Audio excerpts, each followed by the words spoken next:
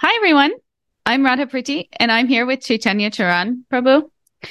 We are reading through the Bhagavad Gita, one verse at a time, discussing each verse. And yesterday, we just started this journey, and we talked about the first verse of the first chapter. And today, we'll start with the second verse of the first chapter and discuss a few of them. So, with that, Cece, do you want to take us into it? Yeah, sure. Welcome, everyone. So, we are discussing the first chapter of the Bhagavad Gita, which broadly sets the stage for the discussion. And yesterday we discussed the first text, which describes the bigger conversation within which the core conversation of the Gita is going to happen.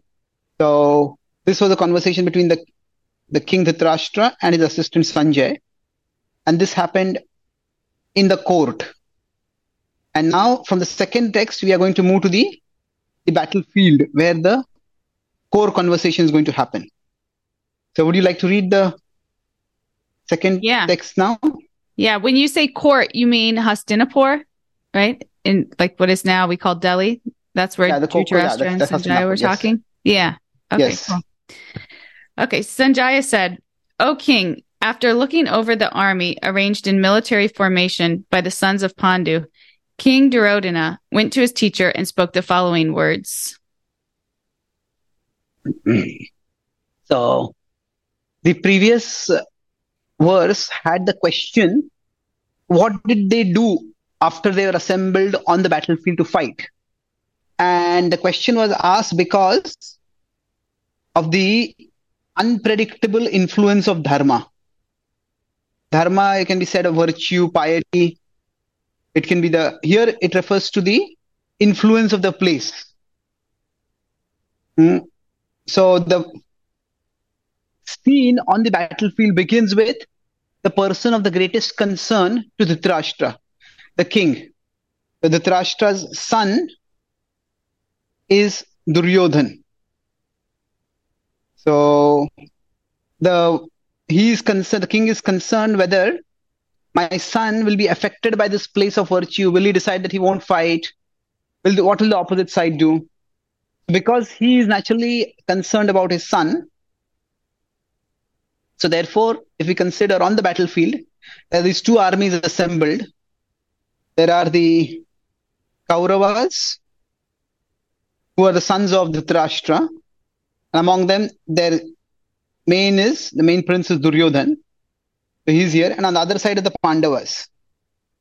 So when Duryodhana sees the army of the Pandavas, this verse says that he goes and approaches his teacher, named Drona. So Duryodhana goes to Drona and speaks to him. So he is seeing the military formation of his opponents. And when he sees this, he is disturbed. He's a little rattled. Why? Because he presumed that he was going to win. He had far more forces. He had 11 divisions. It's called Akshahunis, and that's a technical word. And his opponents had only 7 divisions.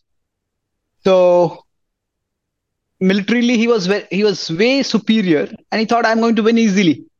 But he found that the opponents looked very confident and very competent. They seemed to be very well organized. And that shook him a little bit. And that's why he's gone to Drona and is talking with him. Yeah, can you go ahead? Or if you want to ask anything, comment anything. Do we want to talk about why Drona had 11 divisions and the Pandavas had 7? Yeah, in general, if you consider one side is the side of virtue and the other side is the side of vice or lack of virtue, then the number of people who support virtue in the world are relatively lesser. So, like we said, the good guys and the bad guys. Now, generally the people who are overtly come out in the support of good are not that many. Most people, we can say, maybe in between good and bad, but they will not take up. If somebody on the side of bad is very aggressive, then many people will not come out to oppose that bad. They say, "Ah, why do I get into trouble? Maybe this will be too much trouble. Just let no, it's none of my business," something like that. So this, in one sense, reflects the universal human condition, where often the forces of good are outnumbered by the forces of evil. So that's what the numerical superiority indicates.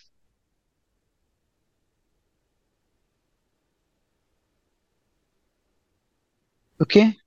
Interesting. But they So were more prepared, huh? The Pandavas were more prepared and such that they almost like they were intimidated. better organized.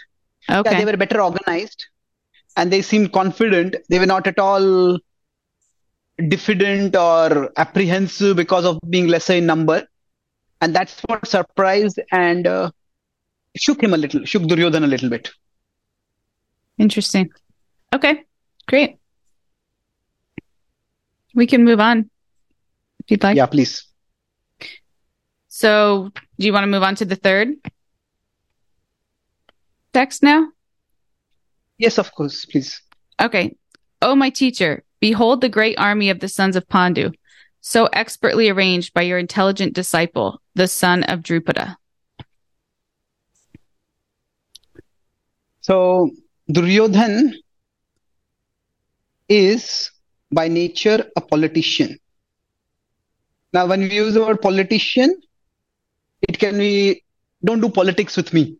If we use that word, politics can have a negative connotation, that it means manipulating and trying to form groups in an underhanded way.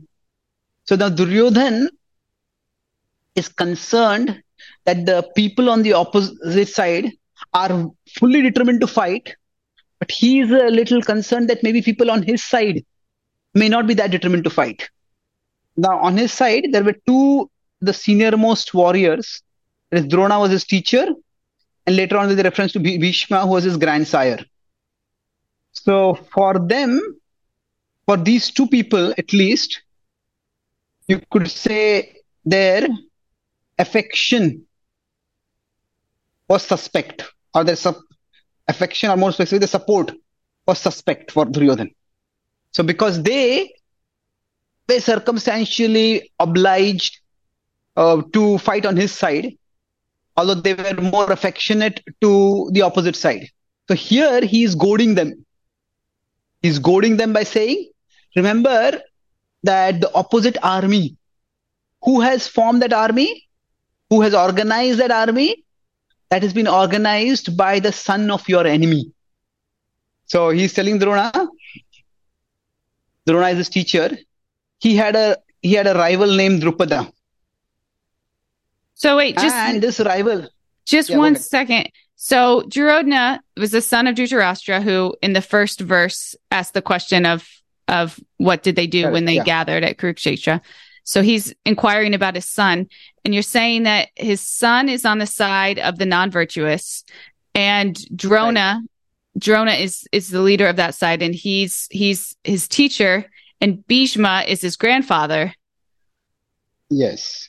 But you're saying that Drona and Bhishma are more fighting on the side of non-virtuous out of obligation, and that they actually have more affection for the Pandavas. And so... Yes, exactly. Yes. Okay. So now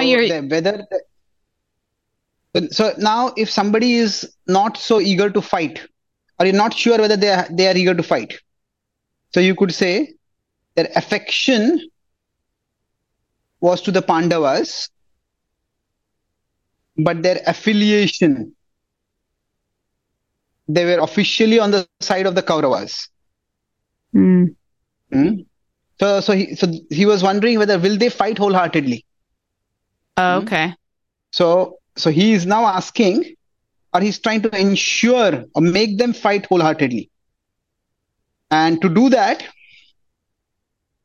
he first approaches his teacher, Drona.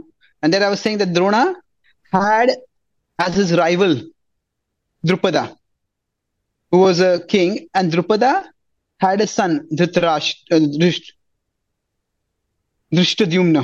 We don't need to get into the names too much, but his son, the son of his rival, was the commander of the opposite side. So basically, he was telling him, remember, the people on those side, they are they're your opponents. They're the son of your opponent, and your son of your rival has now formed an army against you. So Okay. he's saying that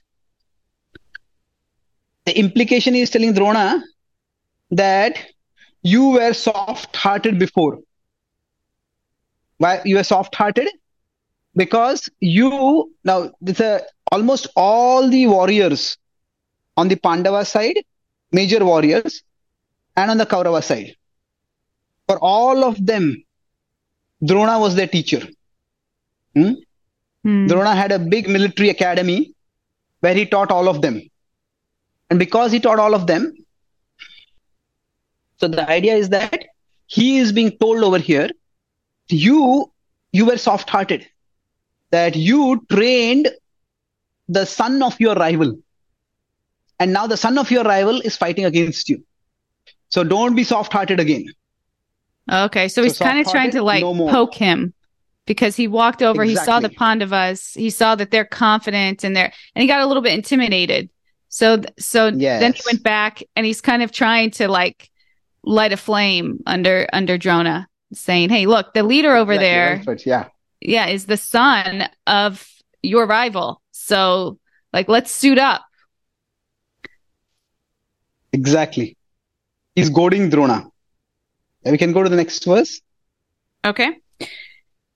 So now we're on 4. Here in this army are many heroic bowmen equal in fighting to Bhima and Arjuna. Great fighters like Duryodhana, Virata, and Drupada. Did I say Duryodhana right? Is that how you say? Yeah, that's fine. Okay. Some of these names are tongue twisters. Got it right. Good. So now here, two things are happening. In general, in an army, if you consider this is the Kaurava army, the leader, Duryodhana, is the prince. He's the main antagonist. He's the person who is the main bad guy. And he doesn't want to, although he's shaken, and that's why he came to Drona to shake him up, to goad him. But he doesn't want to seem shaken. So that's why now he will be doing a comparative assessment. He is going to do a comparative assessment of the two armies in order to try to say that actually we are better. So he has at one level goaded Drona, but he's a little concerned. Hey, was my disturbance seen by my other soldiers and generals? So do they think that I have become lacking in confidence? If that is the case, then I don't want that. So he is going to do a comparative assessment. So basically from the text 4 to around 10, there is a comparative assessment of the two armies. So here he mentions some names in this particular text.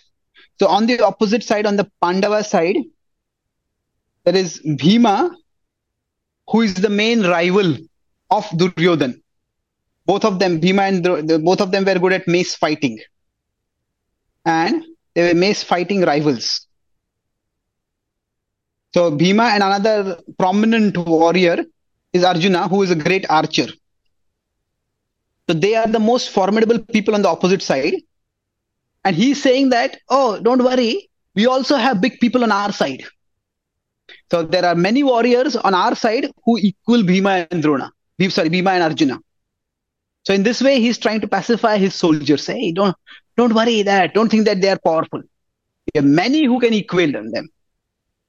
Sure. So these are like different tactics to try to kind of get his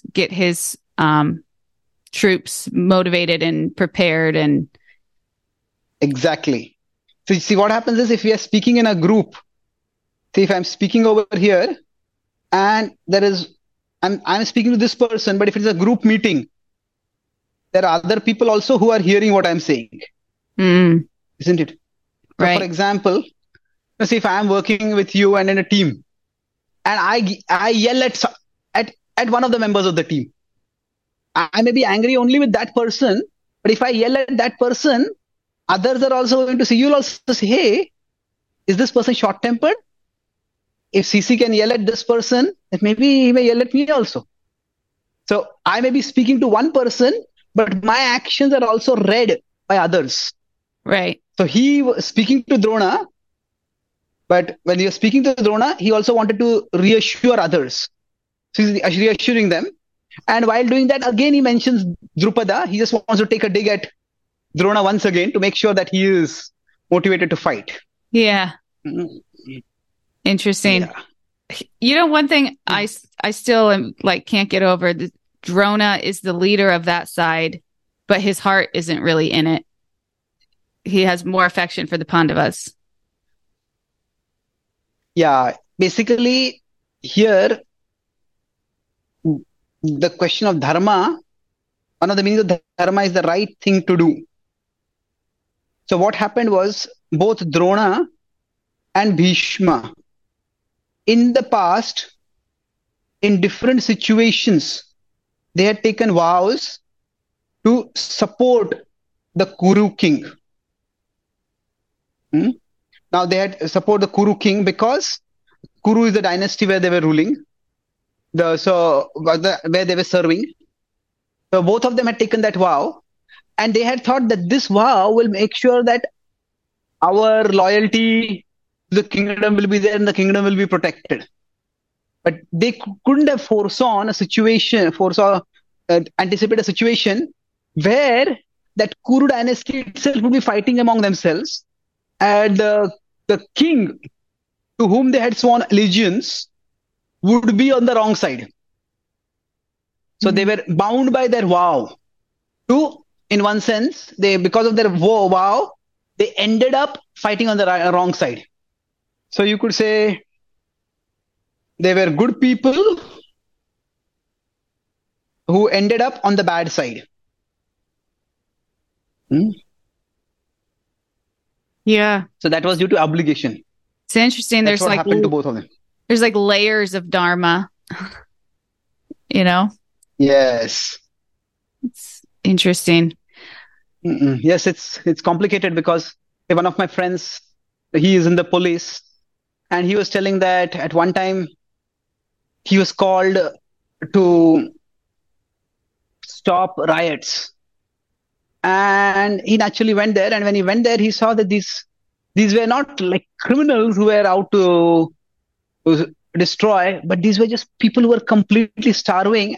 And right next to where the slums like ghettos, underprivileged places, right next to them there was these luxurious supermarkets and malls where people were enjoying fast, like 5-star food, and they were breaking in. They just wanted to eat something. So he said, I was torn. How can I shoot these people? I took a vow. I mean, I committed as a police person to protect the citizens. But now, if you could say citizens are breaking the law, but they're not breaking the law because they're criminals. They're breaking the law because they're just in need. So should I attack them? Should I not attack them? It's a difficult question to decide. So is the allegiance to the state or to the citizens? So that's not an easy thing to say. Now you could say that, okay, my allegiance is to citizens. But then can each police person decide that in this case, the state is right or the citizens are right? Sometimes the citizens may also be unwarranted in their anger. And citizens get away with one thing today. They will demand something. They or somebody like them might demand more tomorrow. So life is complicated. And that's what is depicted in the split loyalties that are there over here. Wow. So Yeah, maybe it's we, messy. should I summarize? I think we've Yeah, I think so. almost come 20 minutes. That was great. So I think we discussed three texts today, 2, 3, 4. And the second was basically Duryodhan the camera shifts to Duryodhan, a narrative lens, we can say. It goes to him because he is the person of concern to the king. And then in the third verse, he's basically goading, inciting the person Drona, his teacher, because his dedication is suspect. And then the next verse, or from the next verse onwards, he starts reassuring his troops. And he does that by a comparative assessment. Overall, what this shows is that he's simply acting according to his nature. He's a politician and he is doing his politicking. So overall, the question that did the in place of dharma, that place of virtue affect him in any way? So the dharma kshetra, the place of dharma, had no effect on him. He's just his normal self. He's politicking, he is manipulating, he is emotionally goading. So more or less that question is being answered over here through this narration. We'll continue in our next session. Thank you so much. Thank you.